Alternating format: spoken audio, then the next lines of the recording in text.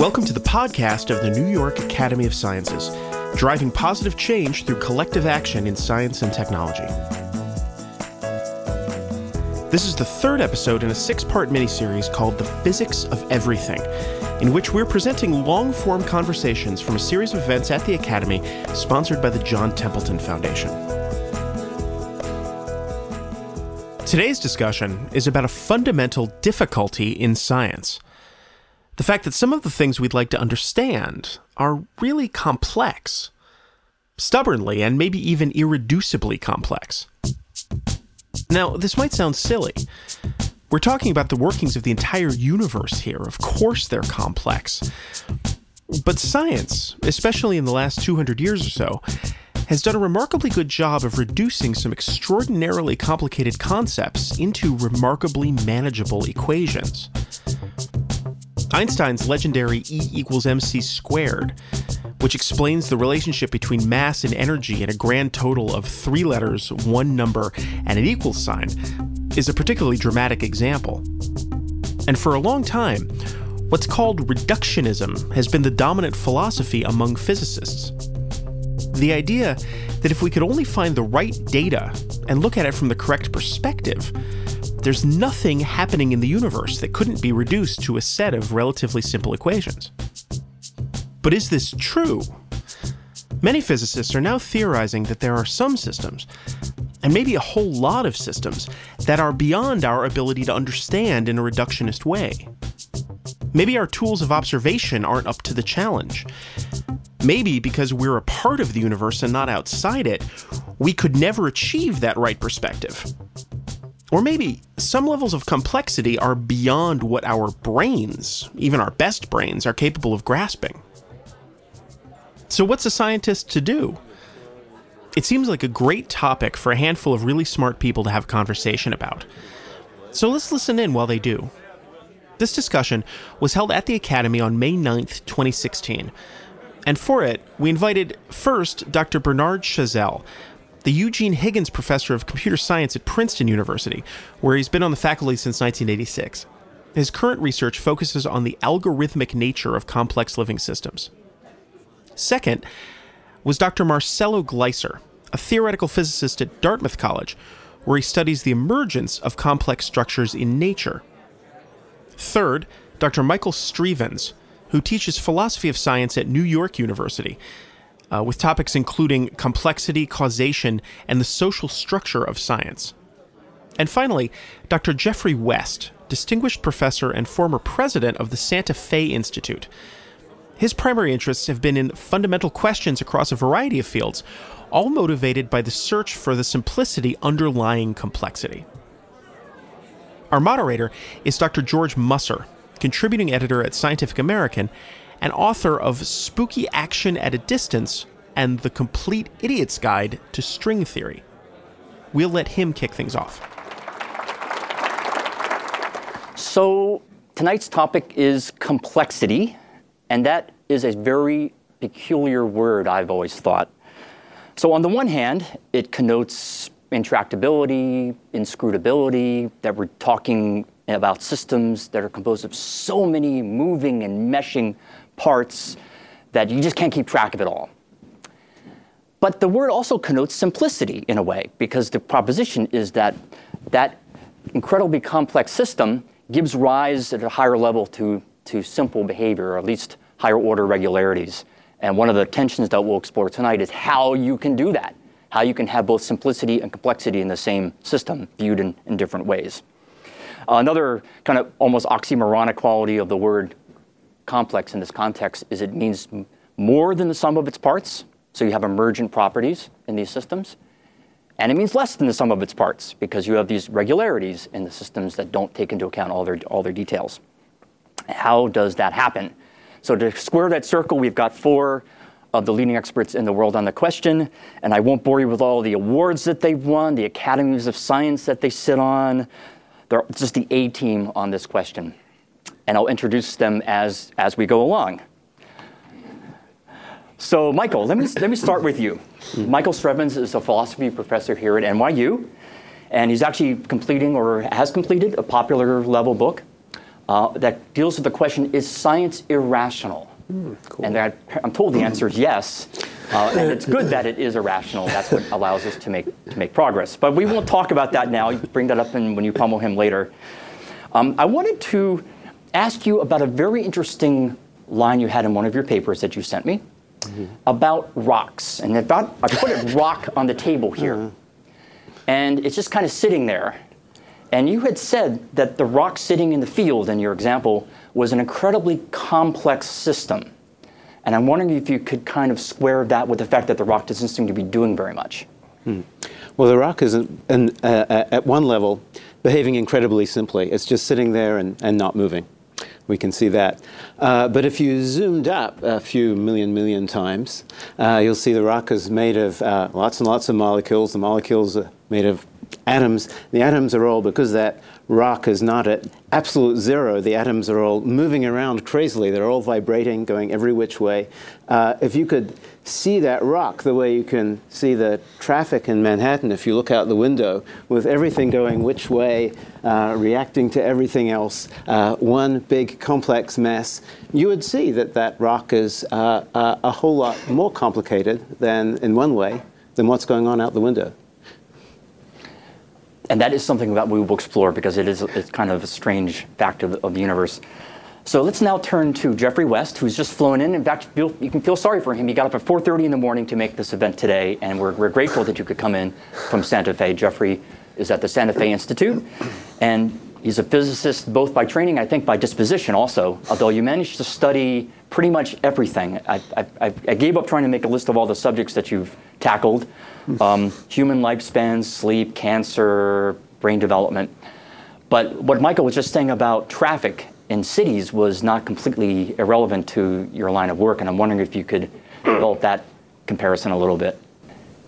Well, yes, I have worked on many things, and one of the things I've worked on quite intensely and very enjoyably the last few years is trying to develop what, for a better word, is the science of cities.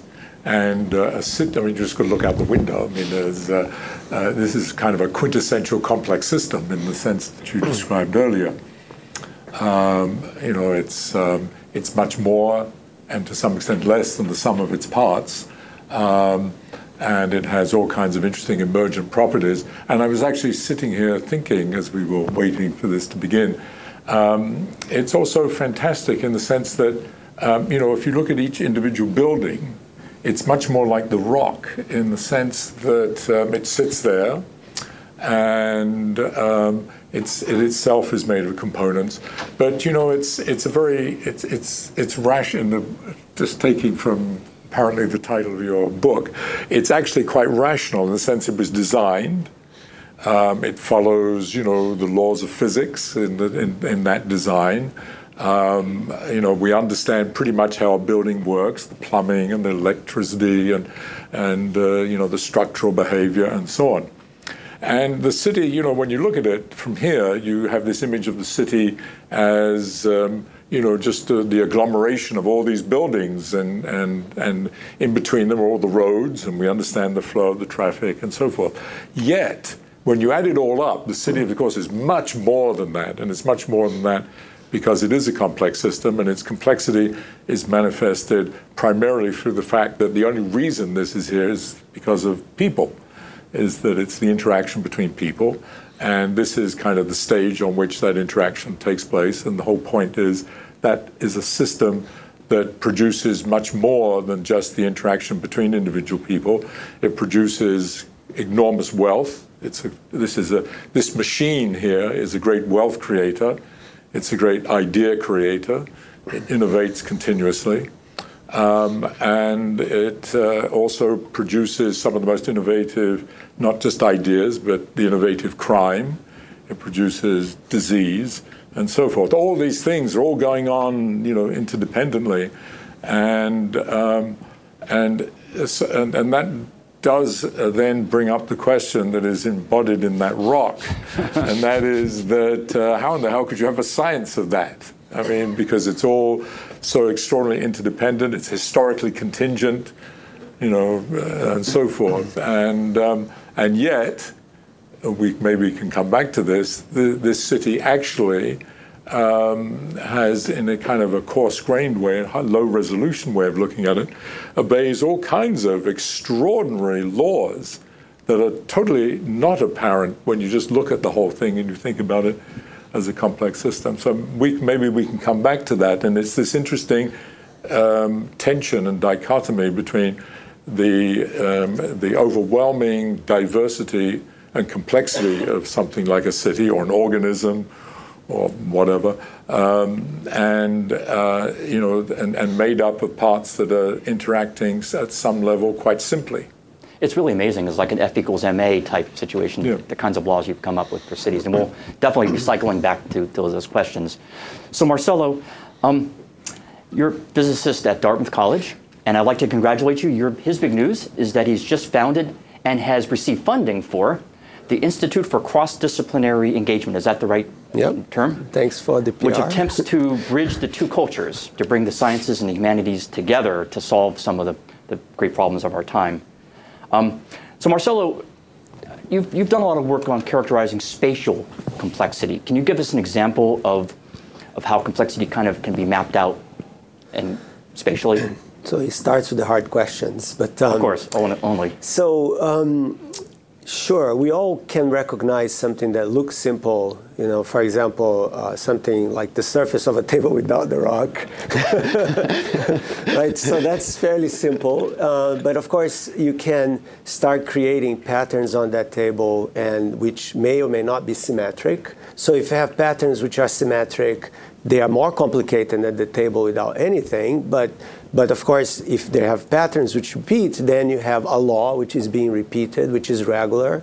And hence, it's more complex than no pattern, but it's still sort of organized. But then, of course, you can break that symmetry, and you can have all these patterns which are not symmetric. And then, of course, you have something which is more spatially complex than the table without anything, or the table with just repeating patterns. So that's a very basic example of what you mean by that. But you can recognize things similar to that in the alphabet. Right? So, for example, if you're sending someone a text message, right? And if the text message is a string of 10 letters A, well, that's kind of boring and not very interesting, and is a simple kind of message, right? It's a pattern which is being repeated. But then if you have in those 10 slots any of the possible letters of the English alphabet, then you start creating more complex messages, right? And so you can quickly make an analogy between the patterns which are visual in space to the patterns which are auditory in language, and even in music. Music does exactly the same thing, right? So you have one single note which is being played, say, by a violin, right? And then you can make them more complex by having other instruments being added and more notes. And clearly, even though you may have repetitive patterns, they start adding more complexity to that musical composition, right? So the same thing happens with patterns in nature, right? So you look outside, and yes, there is an order, and you have to be kind of, it's interesting that you look out this window and you realize that we humans like to impose symmetry to things. So you look at the buildings, they tend to be very symmetric, with the exception of this weird new one which is being built here, right? But usually you do that. But in nature, you see patterns more or less. So trees, which are somewhat symmetric. We always, in physics, we joke, we say, consider a spherical cow, right? So in physics, we do this sort of gross simplification of things sometimes, because that's much easier to deal than the true asymmetries and complexities of what you really see out there, right? Cool. And finally, let me bring in Bernard Chazelle of Princeton University. He's originally a mathematician, and I guess now you're in a computer science department, so does theoretical computer science, but has been doing a lot of work lately on theoretical biology, trying to understand biology in mathematical ways. So Marcelo's been talking a little bit about spatial complexity. Can you talk a little bit about the time dimension and some of the interesting phenomena that occur when you bring time into the picture? Sure. Well, first I want to thank you for having me here. I'm not a physicist, so I just love the opportunity to mouth off about things I know nothing about, like physics. To the contrary, and, being modest. So in computer science, we have a very specific definition of complexity, which is a tool by which we strive to classify problems according to how difficult they are or how easy they are. So we try to find some metric which tells us this problem is hard, this problem is easy, this function is hard to compute, and this one is easy. And the way we measure this is by using a tool called an algorithm, call it a Turing machine if you want, but the algorithm I think is the more important concept. That's the device which computes and which solves problem and which allows us to define complexity, time first, but then also space and also randomness is a measure of complexity. My interest in biology comes from the fact that now I work on something called natural algorithms, which is the interpretation of the natural world, of the living world, via the lens, the prism of algorithms. And one of the basic question is, but what's wrong with classical mathematics? Classical mathematics has been very successful at doing physics. Got a physical problem, you got some equation, and usually it does an extremely good job. Let's do the same thing in biology. Let's find the differential equations for cancer or something like this. Now, nobody believes that this is possible. So I think there are philosophical reasons why you cannot do that, because biology does not have the symmetries of the universe. And mathematics is the language of symmetries. It's really the language that expresses invariance and symmetries, and biology does not have that because biology is a historical science. It has all these contingencies inherited from history. So, however, you can look at everything living as a complex system in the sense where you have small or objects, a crowd of objects interacting with simple rules, usually quite simple, could be different rules, but they're simple, interacting together, and creating order, structure on a different scale. Now, it could be a time scale, or it could be a length scale. And you see these all around the living world. And now you can have a reductionist approach that say, well, to understand why birds flock, to understand why bacteria do coron sensing, to understand why termites build mouths, let's just go down to the level of physics and just simply do this at the level of molecules and atoms. But nobody believes that this is possible. One needs a different language. And as somebody who's spent a fair amount of time in my professional life worrying about algorithms, I believe that what's missing is a language, the language of algorithms and not the language of equations. And we can come back to this later if you want to explain what makes algorithms, which is the way by which living or things operate, differs from mathematical equations, is the notion of time. Is the fact that physics is basically Markovian, which is basically you give me the position, momentum of the planets, and I'll just tell you what's going to happen in 1,000 years from now in the solar system. In biology, it's not like that. Algorithms are simply different beasts, and what makes them the most different from equations is the fact that they actually use time. They actually have a very sophisticated way through memory, through archiving mechanisms, of basically inheriting history, of playing off history. And that requires a new language, I believe. So I'll leave it at that. Well, those are other issues I'd like to get back to in the course of the discussion. And if I don't, feel free during the Q&A to chime in on things that are of interest to you. But there's one word that's been coming up here before I go into my next line of questions. Actually, a pair of words that have come up, and I wanted to get some clarification from all of you. Complicated and complex. So is there a difference? Jeff, you're moving into position, so. Well, yeah, I think there's two different things here. One is the difference between complicated and complex, and the other is the difference, and this is not really a difference, or rather an extension of the word complexity to something that's complex and adaptive, which is, that distinguishes if there is complexity in that, deep down in that rock. It's not a kind of adaptive complexity as it is in what was just described in terms of biology. These are, in fact, the most fascinating complex systems are those that evolve and adapt. But going back to the complicated complexity, so, simplicity is manifested, well, let's see, in Newton's laws of motion, F equals ma, and Newton's laws of gravitation, which are extraordinary because they encode kind of an infinite amount of data, which tells you about any motion basically, in principle at least, to any degree of accuracy. So the planets that were brought up, or the satellites, we know to any degree of accuracy. But to actually solve those equations in arbitrary situations can be incredibly complicated, even though the equations, you can write it all on one page, the basic equations.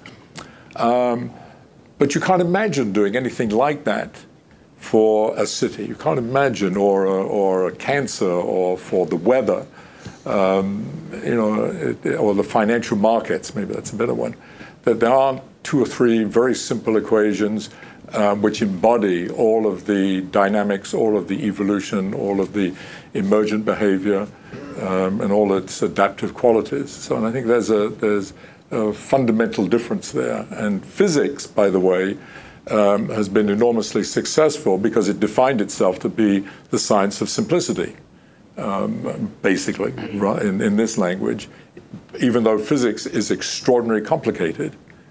And this thing is called, you wrote a book on the Idiot's Guide or whatever to string theory. Well, string theory in this language might be, on the one hand, the most complicated, challenging kind of mathematical physics that has ever been invented, but it's simple because the idea is that there's an equation that sort of encodes and encapsulates everything. A ridiculous idea, by the way. Oh, absolutely. That's why it's for idiots. Can I put a third word on the table? Yes. So the third word is sophistication. So some kinds of complex systems are sophisticated. We are, for example. Sometimes it's a matter of adaptation. If it's not adaptation in the Darwinian sense, then it's adaptation in the sense that intelligence allows the ability to find your way around a place to adapt to changing circumstances. Manhattan is a complicated place. As I said earlier, you look out the window and you see this crazy mess of people going in every direction. Traffic jams, subway delays. You might wonder how anything ever gets done. Sophistication comes in the mind of every commuter, and that's what's responsible for the fact that by the end of the night, everyone has gotten where they're going. So it's an interesting complexity in a way. There's a kind of a dimension orthogonal to simplicity of interestingness.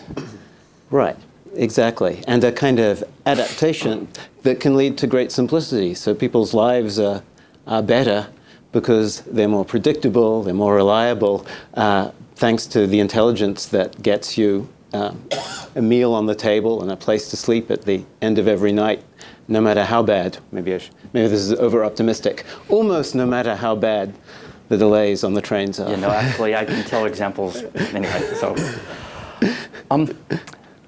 one thing I think that's very striking about the panel, and they encapsulate in a microcosm the entire study of complexity, is the sheer variety of systems that we're talking about here. So it's people driving, people walking, atoms banging against molecules banging against other molecules, and so forth. So one of the questions is, why did we see that kind of universality in these physical laws, and to what extent we really can compare the atom to the driver, to the taxi driver, or whatever. Would anyone like to comment on how do we see? Marcel, you're nodding your head. I can do that. I think it's good to kind of circle back and do a little bit of a historical discussion here. So we study physics in school, and we hear about reductionism all the time, right? That you have complex systems or difficult systems to understand, and you break them down into little components, and then you have the equations that describe those components, and from that you hope to be able to add things up and have an understanding of a more complex system. So if you think, for example, of the Earth, Moon, Sun system, or forget about that, just the Earth and the Moon system, right? You have the law of gravity, and that's how Newton showed that everything works the same as it works here. So that's beautiful, because to study that, you don't need to know that there is New York City on Earth. You don't need to know that there are people. You just need to know the mass of the Earth, the mass of the Moon, the distance between the two, and that's it. So that's beautiful. And we, in physics, we always say that, physics is sort of the art of approximations and simplification, right? So if you're a good physicist, you're able to strip the difficult problem down to its bare elements and solve it and still get something that makes sense for the more complicated system, right? Like the Earth is not a point mass and that kind of stuff, right?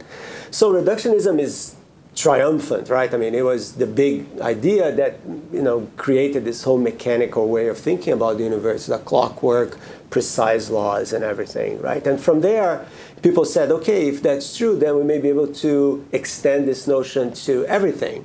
After all, everything is made, if you believe in, the atomists, everything is made of little bits. And if you know the forces between these little bits, you should be able to solve the equations. And hey, you get to know everything, even complicated things like free will and all sorts of things. So you have this faith in reductionism and determinism that was sort of the 18th and 19th century sort of. But then, of course, it's not true, because as soon as you start adding more elements to your system, you get stuck. So Newton's law of gravity that you mentioned is beautiful for two bodies, but if you put a third body there, you have a three-body problem that you cannot solve exactly. So you do perturbations, right? And we're all great at doing perturbations. So when I go teach my students, I say there are two problems we can solve in physics: the hydrogen atom and the harmonic oscillator. Everything else is approximations around these two problems. Really, it's true. So we do this quantum physics of the hydrogen atom, but then you start putting another proton and you get to helium, and then you have two electrons, and you get stuck real quickly. You can't do it, right? So that's where the quantum mechanics, which is complicated, is trying to do something which is complex, which is to study this atom that has many bodies interacting with one another. So I just think it's good to kind of keep these distinctions, and why it's so hard to go from bottom up. The idea that you go from the bottom, from atoms, etc., to describe something complex.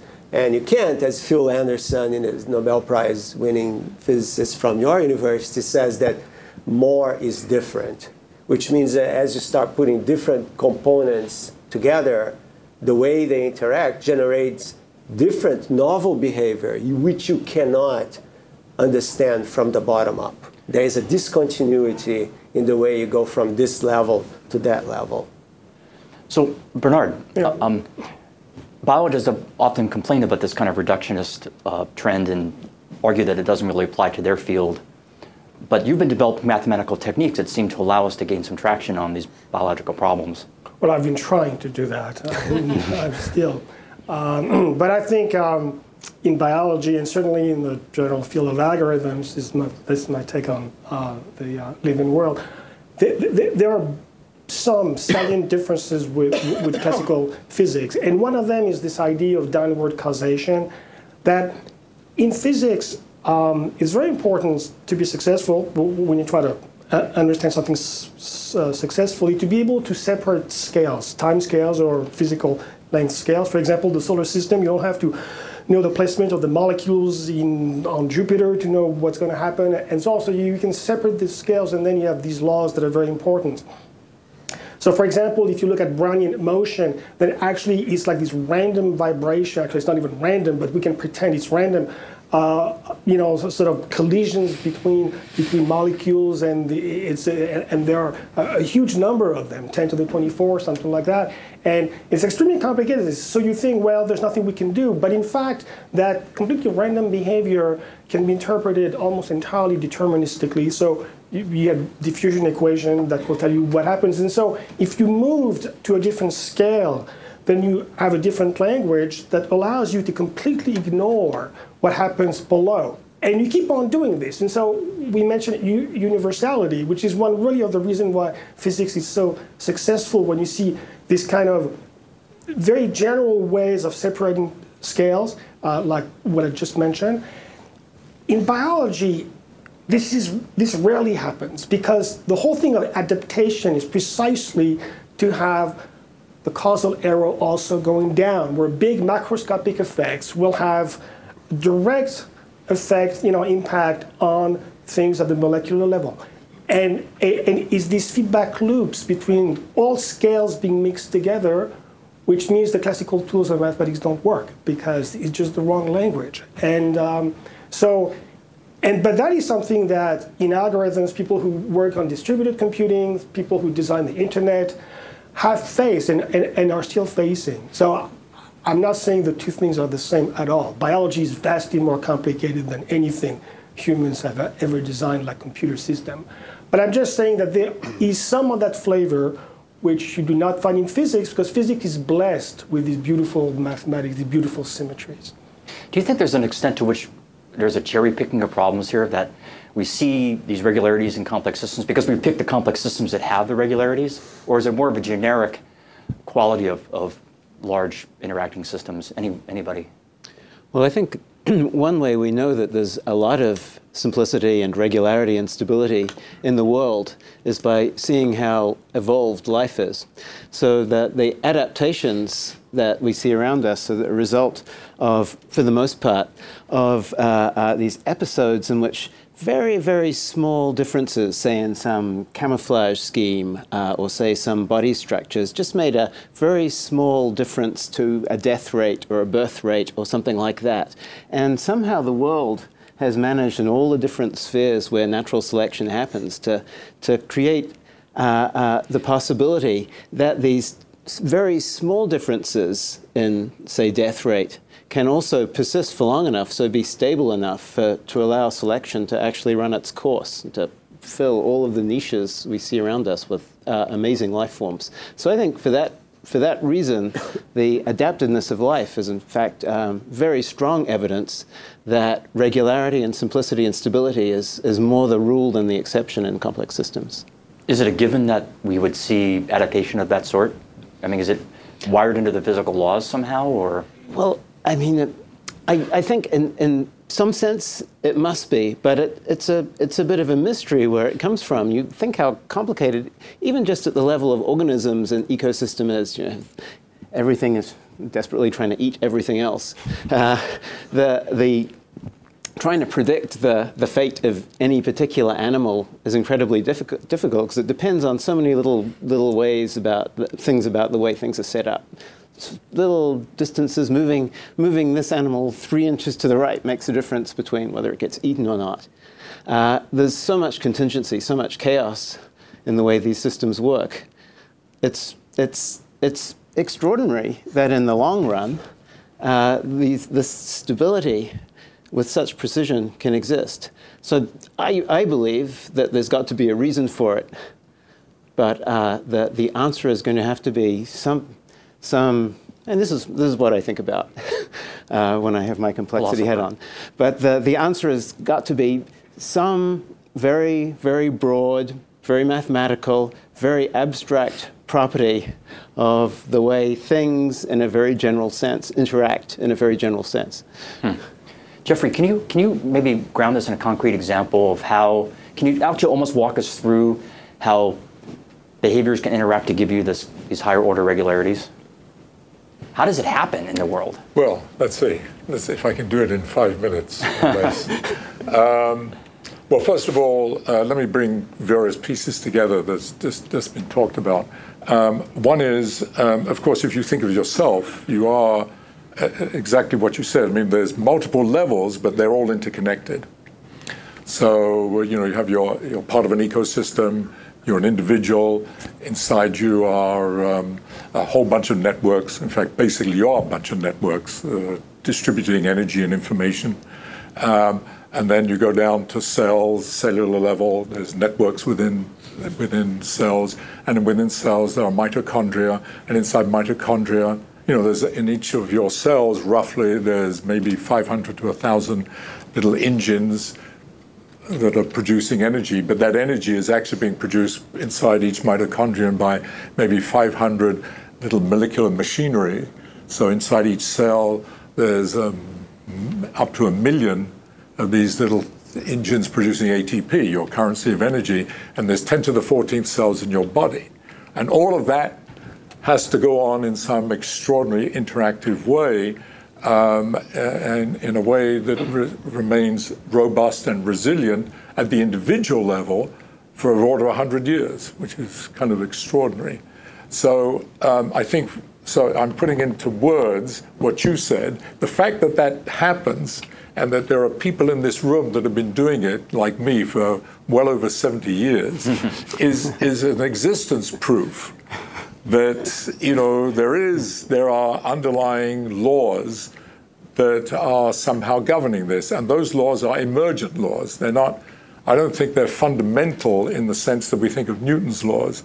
These are emergent laws that have come from the many-body interactions at multiple levels.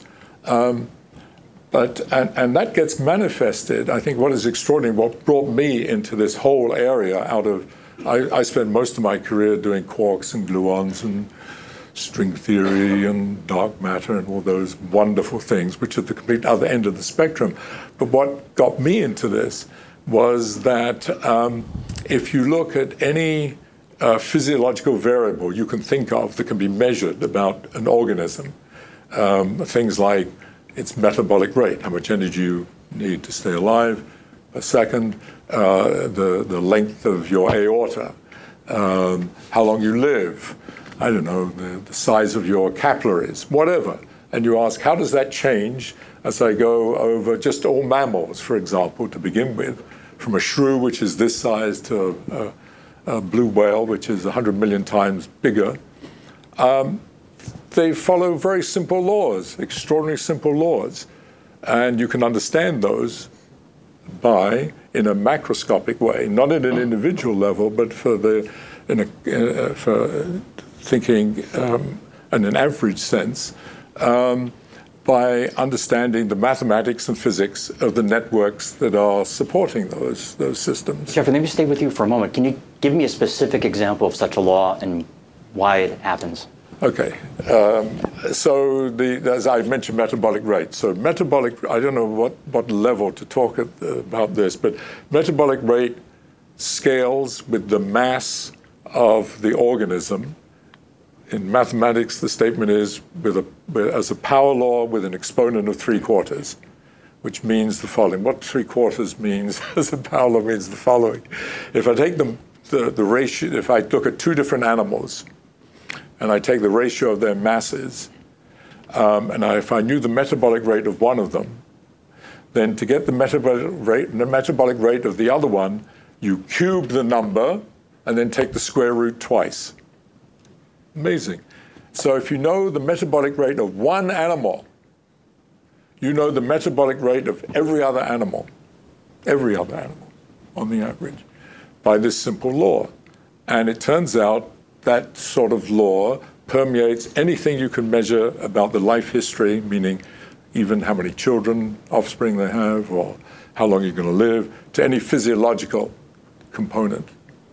And where does that come from? That comes, as I said, from analyzing the mathematics and generic properties of the networks, the universal properties of networks that support life, from your respiratory system, your circulatory system, to the networks within cells, or the ecological networks that connect an ecosystem. And these all have the same universal mathematical properties. I won't say, I mean... No, that's beautiful. And it is, and by the way, it's whether it's right or wrong, it's very spiritual. Wow. Because it's to do with the unity of, you know, of life around us. And amazingly, that gets reflected in the life, in the similar laws for cities. Marcelo, one thing that you've studied actually was at the topic of your 2 books ago, well, one of the topics you brought up was the origin of life. Which book was that? Not Island, but... A Terra, the Age of Creation. Yes. Right. So do you also see in these kind of prebiotic systems similar scaling laws? Is it something that had to settle down in the course and history of life? It's funny you say that, because I was just going to ask Jeff a question. So if there is alien life... If there's what? Alien life, yes. Do you think it would follow the same scaling laws?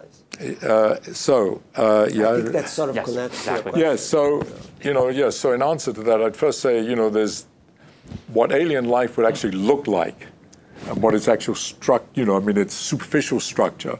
That I think you can't say anything about. Whether it has 4 eyes and 2 legs or no, or whatever, it's plasma or whatever. But I would say that they do follow scaling laws like this, and they would be remarkably similar because these laws, I didn't say this, which is an additional huge assumption, but is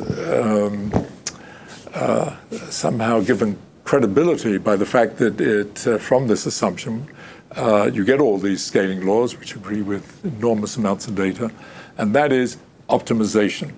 A bad word generally in natural selection, that the system, in some ways, these evolving systems, the continuous feedback mechanisms that are implicit in natural selection leads to something being optimized. And the one, just to give one example, and why it relates to alien life maybe, is the circulatory system that we all share, not just everybody in this room, but every mammal that's ever existed has optimized is optimized in the sense that the amount of energy needed to keep you alive, pumping blood through your circulatory system, is minimal with respect to any change in the configuration of the network on the average.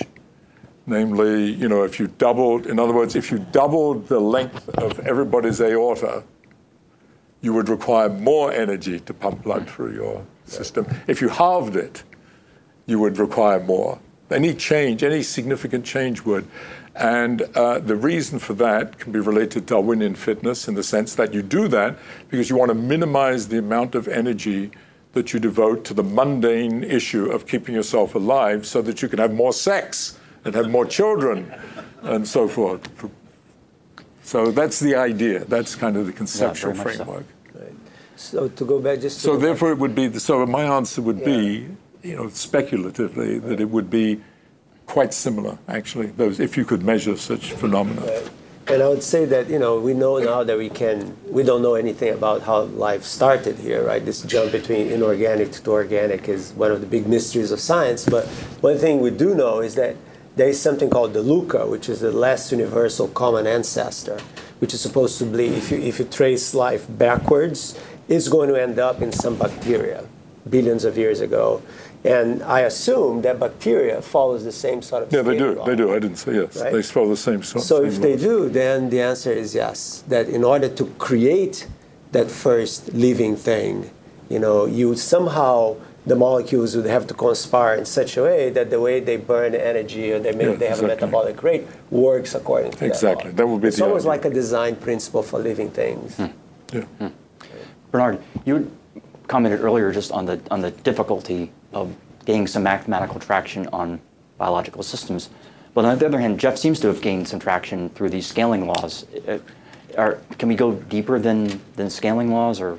Yeah, so there's no doubt that there are laws in biology, and Jeff just gave some very eloquent example of that. One can also ask whether there are limitations in the hope that we are going to find laws. Let's start with some kind of a paradox, which is that, our intuition tells us that the human brain is much more complicated than the solar system, or is much more complicated than the behavior of hydrogen atoms, bonding together and so on. And yet, when you look at the current theories of one versus the other, you will find that the current theories of the brain, the theories, not the actual knowledge about the brain, which is complicated, but the theories of the brain are virtually trivial. Mm-hmm. The theories of just finding out what a few atoms of hydrogen do together is immensely complicated in the sense it's going to take many years of graduate school in advanced quantum mechanics to really understand this. In biology in general, the theory is conceptually virtually trivial. And that is a paradox because if the organism is much more complicated, how come it's much more complex? How come the theory is much simpler? Well, because there's no theory. That's the reason why. The theory is much more complicated. We just don't know what it is. And so, to me, it is not obvious. I'm an optimist, maybe, but it's not obvious from a philosophical point of view, and maybe Michael can chime in. It is not obvious to me that every collection of physical processes has a science behind it. to have a science, the physical world has to match your brain, your cognitive abilities, which are very limited. Maybe I talk for myself here, but there's only certain things one brain can comprehend. And it just so happens that in physics, a lot of that happens to match what we're able to understand, and that's just wonderful. Now, in biology, or other fields like this, it's completely not obvious to me that that has to be the case. Now, the reason I believe it might be the case, but I'm not sure, it might be the case is because of things that were alluded to, the fact that things work, that actually evolution works. And what I mean by this is that you could imagine a world very much similar to ours, but maybe you change the charts of the elements a little bit, the periodic table, you just change the bonding coefficients and so on, and then you see a soup of DNA, RNA soup with some kind of replication going on, and it never gets past this. The longest polymer, living polymer you get is 10 base pair, and it's just a tiny thing, and that's it. And you can wait 1 trillion years, and you'll never get, everything Darwin has said still applies. It just gets stuck for reasons that have to do with chemistry, with physics, not with natural selection. And now, why is it that in our world things are not like that? Things actually work. And you go from, in 3.5 billion years, you go from the first form of life to Albert Einstein. And so this is really rapid. This is quick, right? With 3.5 billion, 3 billion base pairs, 3.5 billion years. It's about a new base pair every single year on average that you have to find. This is incredibly rapid. And it's so hard to believe, but this could be wishful thinking. It's so hard to believe that there are not some graspable principles that we have not yet gotten our hands on.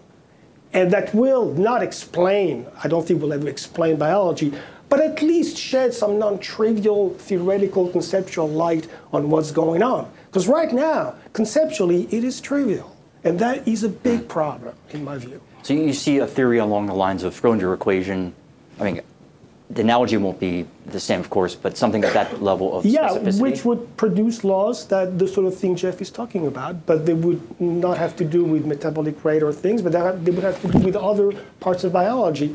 But I think that's what makes the field so exciting, because I think there's a good chance that there are such things, and within 10, 20, 30 years, some young people will find them. That's very exciting. Whereas, I hate to say it, but in theoretical physics, the next big the low-hanging fruits are kind of taken. The next big breakthrough, I think, is going to be very difficult in theoretical physics. In biology, I don't think so. I think biology is still awaiting its Albert Einstein and Schrödinger and these people. Interesting. Yeah. Michael, I see you. I'll give you, this is really more of a philosophical argument than a scientific argument. Why it might be the case that what explains why things work, why we get the kind of stability and regularity that we need to have biology up and running, why those explanations might in fact be simple enough for us to be able to grasp them.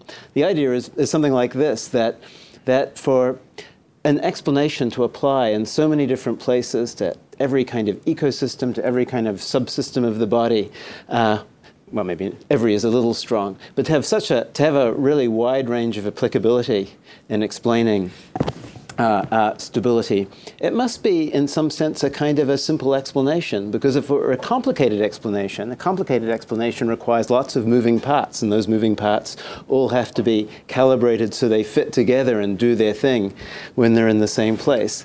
Too many moving parts means a fragile explanation that's not going to reliably come along and make sense of stability in this ecosystem or this mitochondrion, and so on. Try to rebut this argument. You could well be right. You could well be right. But I look at the example of thermodynamics. Early 19th century, all the English engineers were trying to design better and better steam engines, and they were just having a tough time getting those things to be more efficient. And they were measuring a gazillion things. They were doing the big data of the time, trying to engineer those bigger and bigger machines. You see these, the drawings they had was just amazing. And then a bunch of people, Carnot, Clausius, and Boltzmann, just come along and say, there are just 5 numbers you need to understand, and you get these 5 numbers, and that's it. We'll give you exactly what you. The entire theory holds from 5 numbers. Now, some of these numbers are trivial, like volume, pressure, but some others are very subtle. Temperature is very subtle, entropy is very subtle, and things like that. So here's my fear, is that there is a simple theory, but they involve collective variables, which are not humanly graspable. Maybe computers can grasp them, but these are collective variables which, instead of simply summing up the way in physics you just sum up all these actions and just get an average, they just involve mathematical functions which are simply not something that we're familiar with. But once you have these sort of change of basis, of functional basis, then maybe these laws are very simple. But it's just that, like, what is the corresponding entropy of biology? Maybe it's some kind of collective variables that is very difficult for humans to grasp. I'm not saying this is the case, by the way. I'm just saying, why not? And I'm saying why. Which happens to be my professional specialty.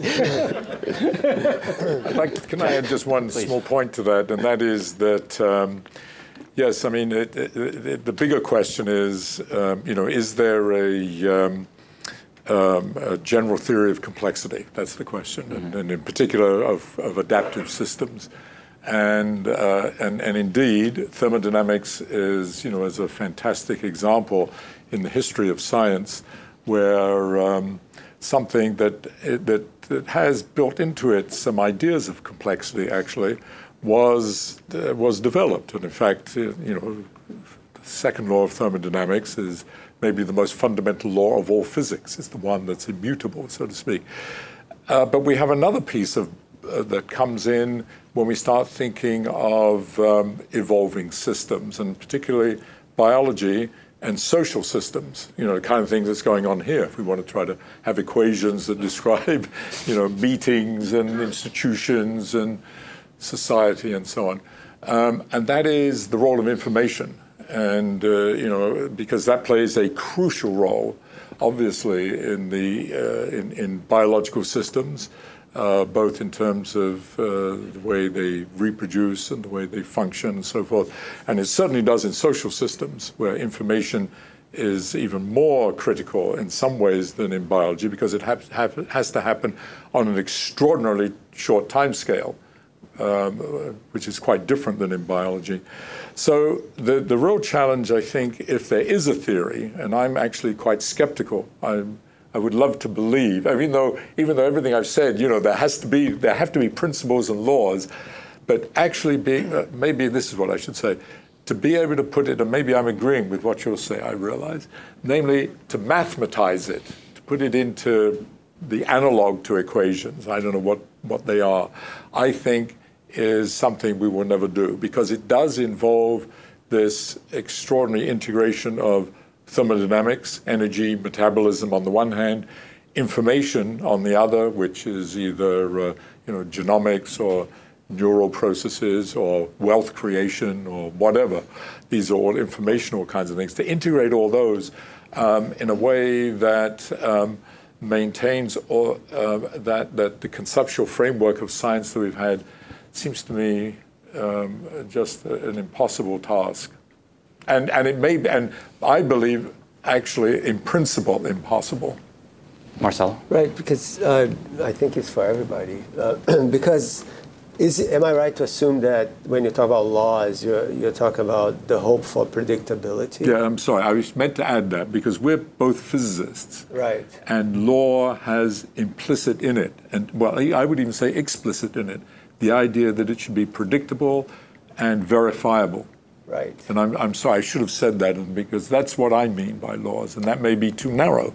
Right, and too much of an empty hope when you have a biological system. Exactly. I think, is that more or less what you're trying to say? Because, there is so much contingency, from the outside. The idea that natural selection works, yes, but it depends on mutations. And it depends on historical contingencies. If the asteroid didn't kill the dinosaurs, the history of life on Earth would be completely different. How could you possibly create a theory of that that is predictable? I think it may be that you just can't do it, and that's okay.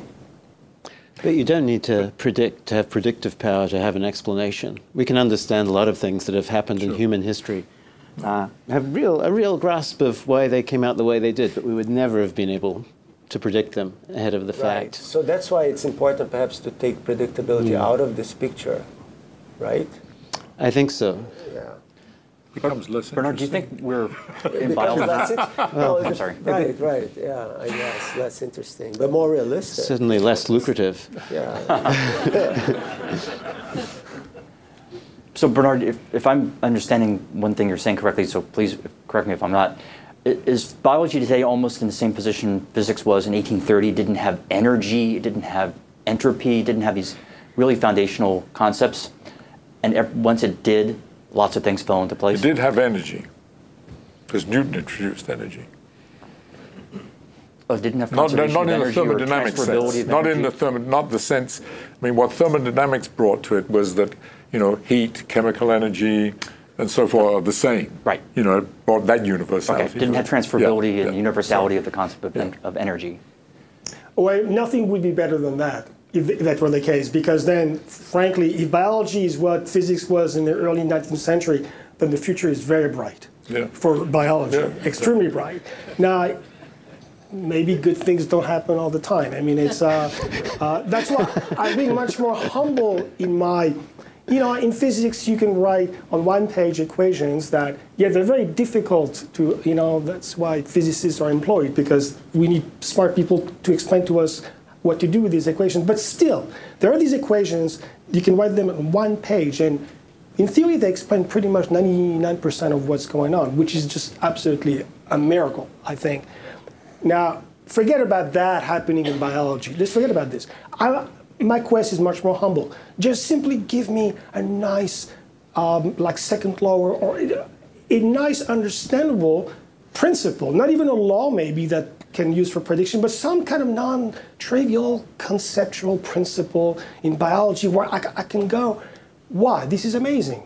Because to me, when I was a kid, I remember going to science, I was always attracted by what I found magical. I mean, to me, science is magic. If there's no magic in science, then I'm not interested. And same with mathematics. Mathematics has lots of things that seem just magical. Of course, then you can explain them. But the sense of awe, of seeing something. And biology is absolutely awesome. I mean, you just look at things and you say, there's no way.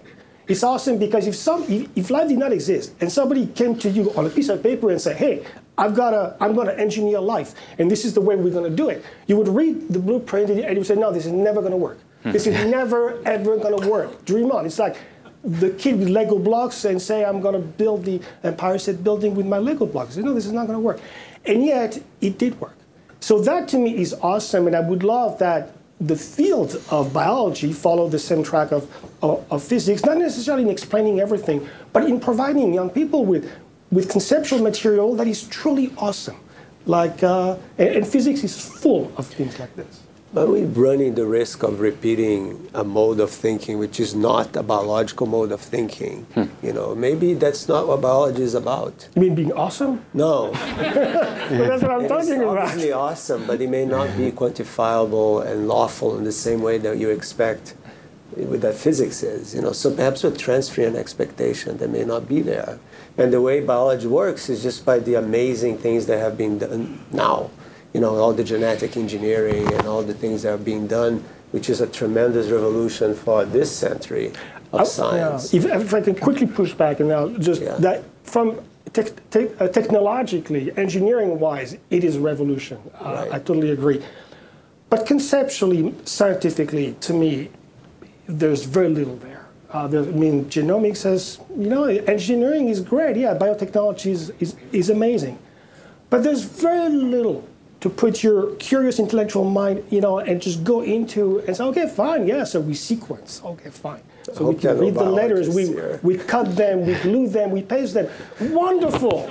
But this is not the same thing as quantum mechanics, where you're just absolutely awed by the concepts, not just by the science itself. I want to distinguish between the physical process and the science. The science is what humans can make of a physical process. Mm-hmm.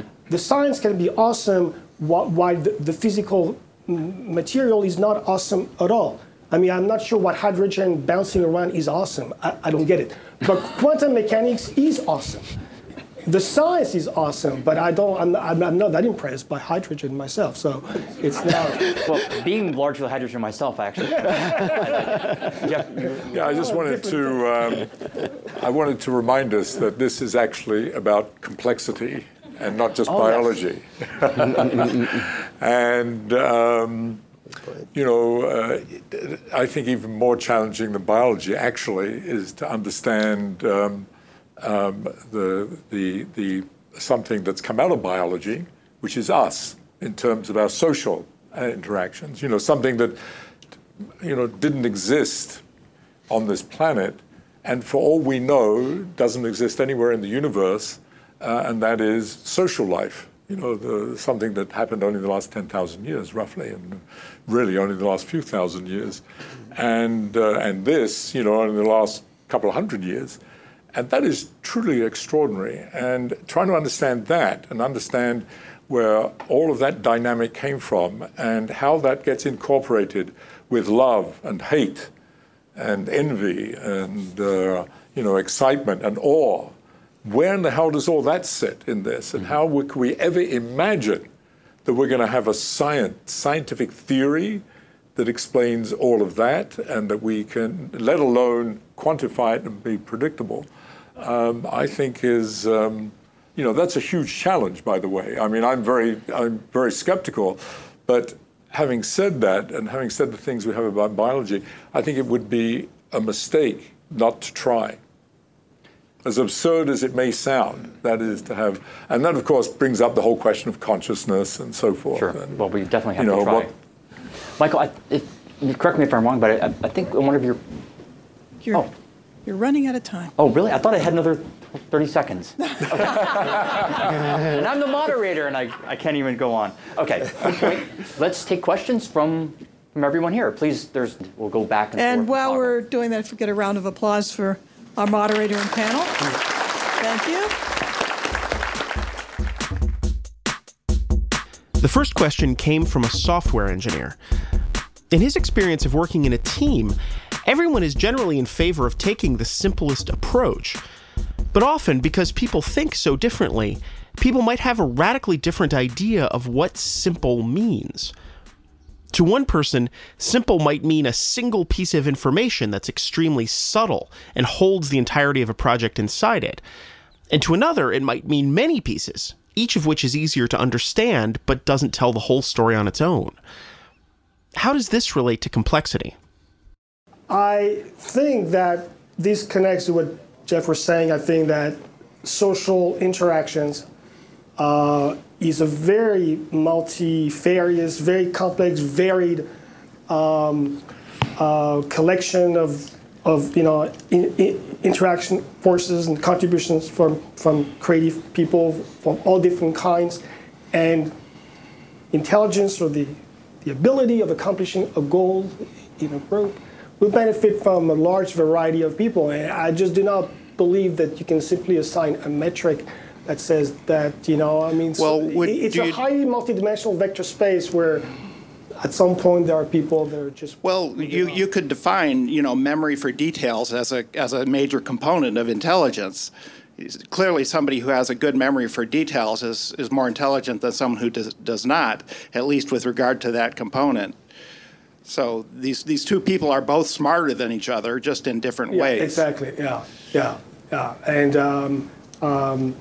I think that if writing software was really important for survival, then we would have some kind of linear metric simply by Darwinian, natural selection. But that's not the case. So I think you're going to have a social universe with a lot of diversity. Not yet the case. Next, someone asked about the weather. It's a physical phenomenon that we've been studying as long as we've been on this planet, but no one has ever been able to accurately predict more than a few days into the future. What are the panel's thoughts about that? That's true. However, the fact that it's reasonably stable in the relative long term is pretty much essential to the continued existence of life on Earth. So, Michael, I think you can go deeper than that.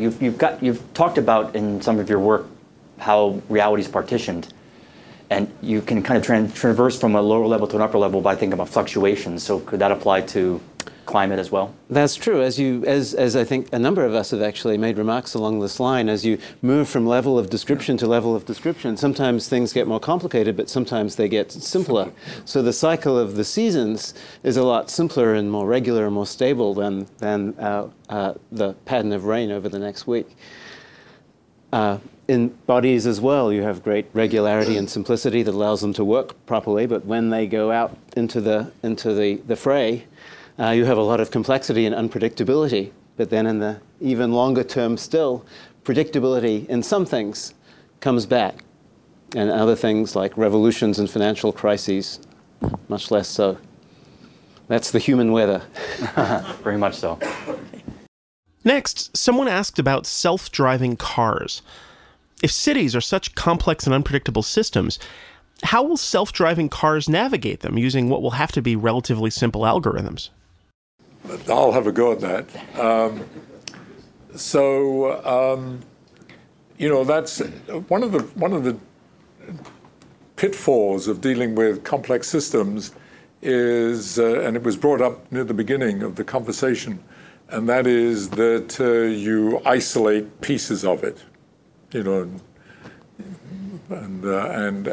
assume, or it's implicit in it, that if you added all the pieces back up, that would be the system. And of course, it's not that at all. And I said that at the beginning, talking about the city of New York. The city of New York is not, you can't isolate the traffic system, the transport system, from its economics, from its dealings with the health issues, its dealings with poor. These are all, each one of these could be thought of as a complex adaptive system, but the whole thing is an integration of all those. So I think it's actually going to be extremely interesting if and when we try to transition to driverless cars, which may well indeed be controlled to greater or lesser degree by simple algorithms, what that actually does to the city. I mean, we have no idea, and I don't suppose there's a single person working on this that has thought about that, other than how to make the transportation system based on driverless cars work, but without taking into account at all what its effect will be on every other aspect of the of a city. And this has been typical. I mean, after all, the trains run according to algorithms, right? I mean, there's I don't suppose they think of them as algorithms, but they run on algorithms. I could take out my iPhone and probably tell you what the next train leaving Grand Central, or what the metro is doing, and so the subway is doing, and so forth. But I'm not sure. That's good in a very limited sense.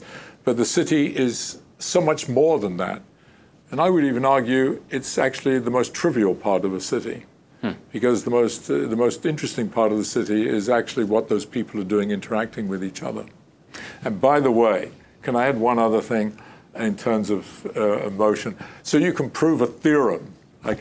So this is interesting, that if you assume that one of us said, the city is all these people running around doing this. Turns out that's not true. Almost every journey in the city is you're going from your home to your office, or your home to the store, or the home to the theater, or to a school, and back, and you're trying to do it in the shortest possible time over the shortest possible distance, on the average. Okay, that's typical what's happening in every city. Turns out, if you put that into mathematics, you can prove an interesting theorem. That if you take any piece of New York, this little piece of New York here, and you ask how many people are coming here from 1 kilometer, 2 kilometers, 10 kilometers, 50 kilometers away, and how many of those are coming once a day, once a week, once a month, once a year. And you can prove a theorem that should go as the inverse square of the distance times the inverse square of the frequency. And God help us, it's true. Wow. It's true in data that you can get from New York, Boston, Dakar in Senegal, Singapore, Lisbon, and so on. Wow. So that's a complex system, but actually has, despite the fact that it looks like some random gas, and everybody's, running around like chickens with their heads cut off, actually, there's unbelievable regularity. No algorithms. It's evolved that way. Wow. Because people want to optimize. That's why I go back to the optimization. There's some weird aspect of optimization going on. In the next question, an audience member quoted from the book A Different Universe by the Nobel Prize-winning physicist Robert Laughlin, in which he said that he's increasingly persuaded that all physical law has collective origin, and that there's not a logical deductive path from the microscopic to the collective phenomenon. What does the panel think about this? I know Bob Laughlin quite well and have discussed that with him. I'm agnostic on that. I don't know the answer. I don't think there's... And by the way, it also depends on, as often these things do, on rigor and a little bit in the eyes of the beholder as to, when you say you can derive this emergent behavior from something underlying, for example. I mean, even the laws of thermodynamics from statistical mechanics, still, I think people debate. Yes. So it's, it's a little bit as to what you are satisfied with. It's true that we people actually don't have such a great appetite for complex explanations, even if they're out there. What we love is something simple and beautiful, where everything comes together and you see it has to be so. A long, dragged out deduction from initial conditions. We're not going to give out any prizes for that. But what about this question of the autonomy of the different levels? I myself have a kind of reductionist faith that with a lot of mathematics, you could in principle get there. My comment was a more practical comment on whether you would want to actually get there. How scenic the highway would be from the laws of physics to the rest of the universe. Marcelo, I mean, this is something you've commented on quite a lot. Whether you could boil physics down to be it string theory or some other ultimate theory. Is that where we're going? No, I don't know. I was thinking more in terms. No, I think the gentleman is gone, but there he is. I think that he was saying that it is possible to have these different levels, but you can go from one to the other and then to the other, and then you can keep going up. Even though different laws are effective at different levels, you can jump from a level to another level, and that this emergent behavior from level to level is kind of explainable from bottom up. I think that's, and I don't see exactly how that goes. I mean, if that's the case, I didn't read Bob's book, and then I don't see how you can go from quarks and gluons to protons and atoms and molecules and macrobiological molecules and cells with 500 mitochondria and whatever, to neural networks that connect billions of neurons to self-awareness in a single sort of like in a path. I think that sounds just hopeless. I agree. I agree with that. But I would say one thing that this is a funny way of saying it, but somehow, if we know quarks exist, and maybe even strings exist, but embodied and encoded in those is life and consciousness. Wow. That's a okay. Because it came out of that. It came from that. That's the idea. So that's a soft version of this. What's the relationship between information and complexity? There are ways of quantifying complexity using information theory, right? So there is a fellow called Claude Shannon that in 1948 came up with a measure of entropy of information, where he was interested in message transmission, and he wanted to quantify how complex a transmission had to be and how compressible that transmission had to be so that you could use less bits of data to send signal from A to B, right? And so there is a way in which you can do that. And I think my first remark was about this idea that if you have a string of A's, it's a very simple message, predictable because you know what the next thing is going to be. But if you have a string of letters which you do not know what the next one is going to be, and it could be any one of the alphabet, the English alphabet, for example, that's going to be a more complex measure, and you can actually compute the complexity of that message using this formalism. And so that work that you mentioned before is I'm trying to adapt that sort of information theory to the shapes of nature, so that in a sense, everything that exists could, in principle, be decomposed into a sum of different waves, and you can think of these waves as letters of a certain alphabet, and you can use Shannon's entropy measure to calculate the complexity of the shapes in nature. Do you think information is something above and beyond physical systems, physical reality? That is one of the hardest questions, is the it from bit kind of thing, right? I mean, what comes first, right? The stuff or the information about the stuff? And sounds like the stuff. Or else, what's the information about? How can you have information without energy? How could you have stuff without the information to make the stuff? So, is it just random? Bernard, did you have a comment? Yeah, I'd like to add something about information, which I think there's some confusion about the word. I mean, the genius of Claude Shannon was to take information, a concept that everybody's intuition has, that's basically semantics. I mean, information is what you mean to say to somebody, the contents of what you're saying. That's what information. And he said, no. For doing radio transmission and telephone and so on, we're going to forget about what it is you want to say. We're simply going to look at the bits that you're sending, purely syntactical. That was an absolute leap of genius to do that, and that created a whole field which has been extremely successful. But let's not forget that because of that, the word information is really a syntactical concept. And in biology, that is not the case. And so it's not enough to count, to do sort of, probability theory over how many different strings of this and that you have. And you also have to take into account what these strings do. And that basically ties back information into all the rest as a dynamical system. And it loses a lot of its punch. Then what's left is information as something you can copy, as something you can pass on to others, something you can clone, and that's very useful. But I think people often confuse the word information by simply taking its syntactical component and forgetting that in biology what we care about is what it does, which is a whole different ballgame. Yeah, which, by the way, makes getting a theory so incredibly challenging. Is because you can't use that simple.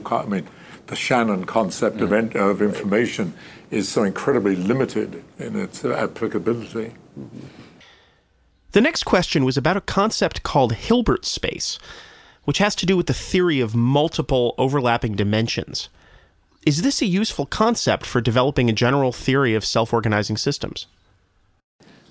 One thing that makes complexity really complicated is that it's not like superposition. Superposition is, in a way, a very simple way for things to combine. They all just sit there in layers, in some sense, not really interacting with one another. So exactly.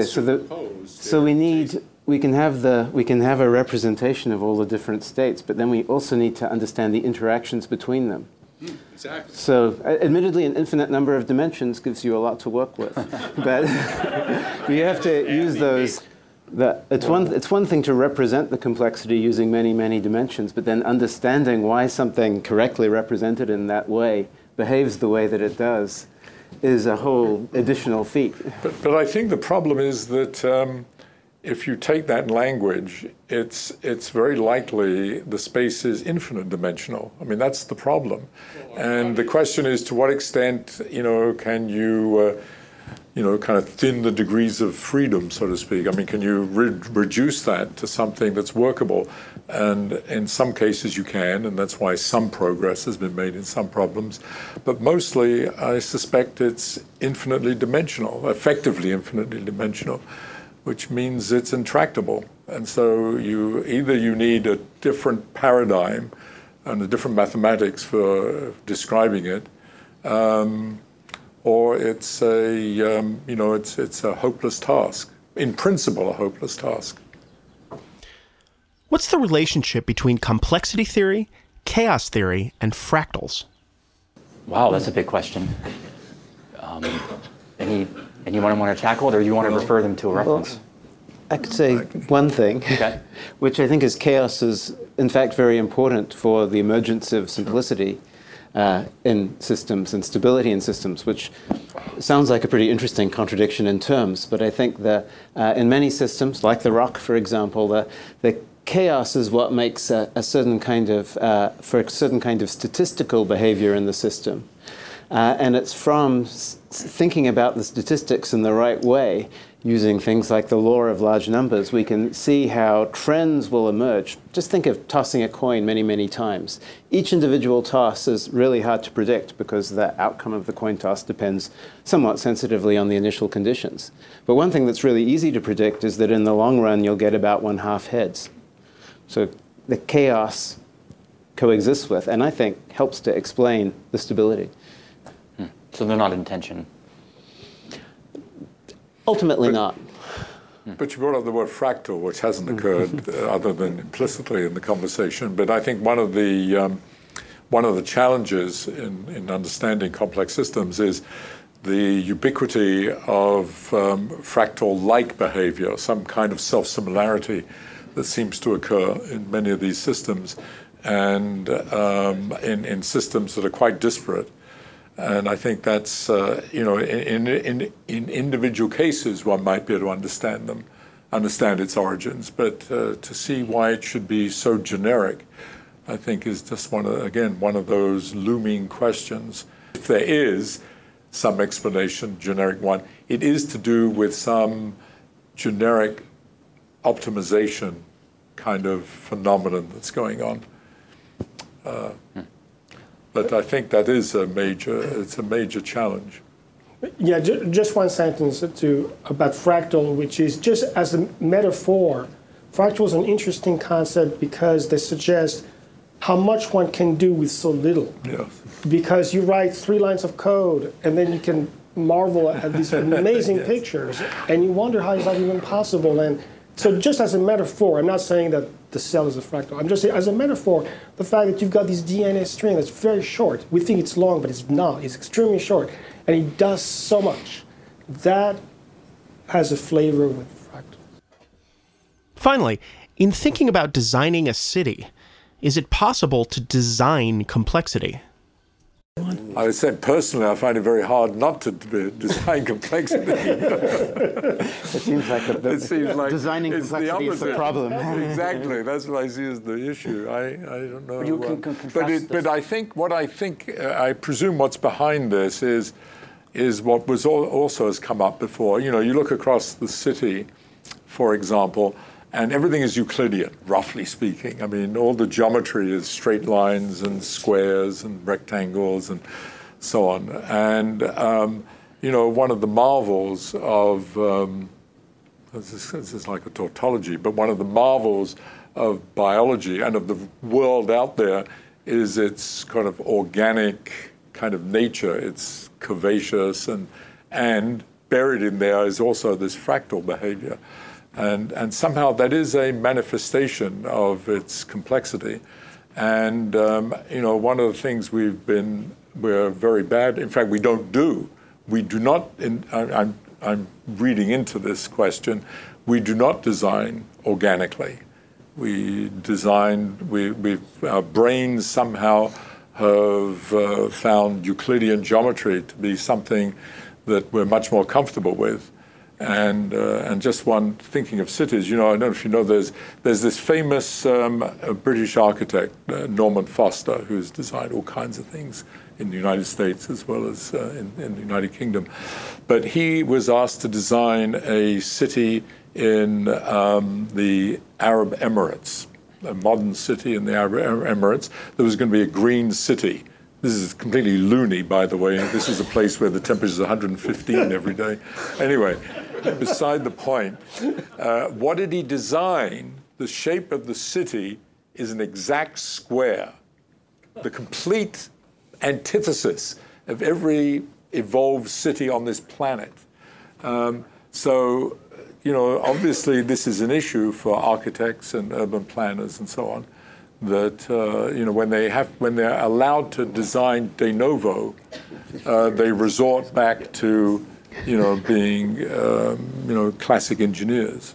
I wonder if one thing that's going on here is that when something is built from the outside by engineers, it's a lot more efficient and cheaper to build it with squares and triangles and so on. But when it builds itself like a body, then that's no longer true. And so we get the curves and the folds and so on that we see in organic We're things. Unbelievably efficient. I mean, look, you sitting here, everybody sitting here, You're know the how first much... person who's ever said that to me. we operate at 100 watts. We're one of these bloody light bulbs. 2,000 food calories a day is less than 100 watts. The efficiency of that is extraordinary. And look how ridiculous these things are. And we'll end there. Thanks for listening to the New York Academy of Sciences podcast. This episode was produced by your host, David Hoffman, with administrative and scientific oversight by Dr. Jennifer Costley. It presented a conversation called Complexity, a Science of the Future, held at the Academy on Monday, May 9th, 2016. The moderator was Dr. George Musser of Scientific American magazine, and the panelists were Dr. Bernard Chazelle of Princeton University, Dr. Marcelo Gleiser of Dartmouth College, Dr. Michael Strevens of New York University, and Dr. Jeffrey West of the Santa Fe Institute. To find out more about the Physics of Everything series, visit www.nyas.org/physicsofeverything. Both this podcast and the event it presented were made possible with the generous support of the John Templeton Foundation. The opinions expressed in this podcast are those of the speakers and do not necessarily reflect the views of the John Templeton Foundation. For more information about this and other Academy events, as well as listen to other podcasts, please visit www.nyas.org. You can also subscribe to our podcast on iTunes and follow us on social media at NYA Sciences on Twitter or the New York Academy of Sciences on Facebook and LinkedIn. If you've enjoyed this podcast, please consider becoming a member of the New York Academy of Sciences, where brilliant minds come together to spark innovative solutions to global challenges.